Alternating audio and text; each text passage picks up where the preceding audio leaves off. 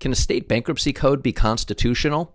Hi, it's Chris. Senate Majority Leader Mitch McConnell suggested that states struggling to cope with coronavirus should be able to file for bankruptcy.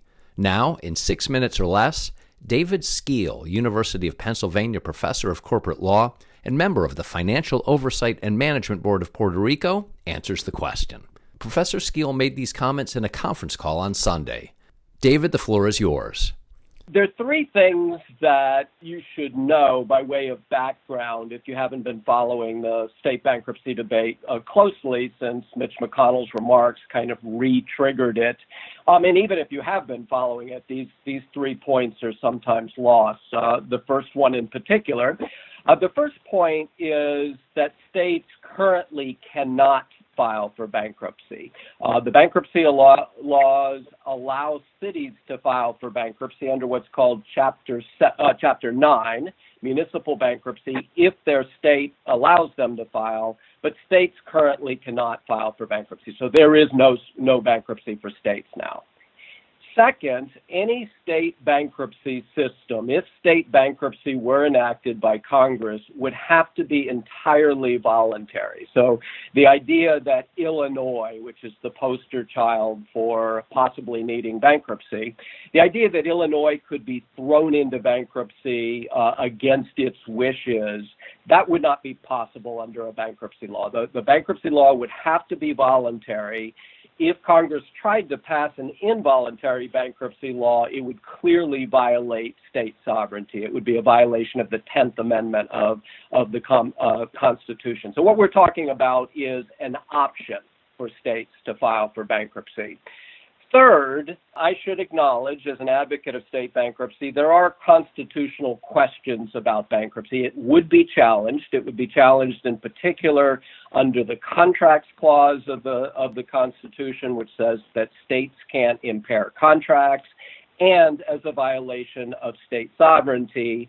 My view is that it would be constitutional, at least if it were framed properly, but I do have to acknowledge there would be constitutional questions.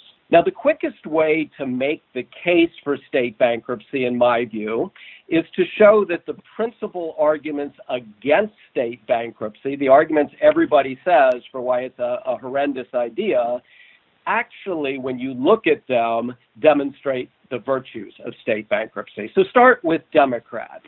Democrats who criticize state bankruptcy typically because they believe that it will be used to wipe out pensions, it will be used to whack public employees, and therefore it will be terrible for these groups. Now, it is sometimes pitched that way by folks who are advocating for it, but this is entirely a misconception in my view. And in fact, bankruptcy actually would provide for a much more equitable distribution of the sacrifice. What happens if you don't have bankruptcy and if a state is in severe financial distress?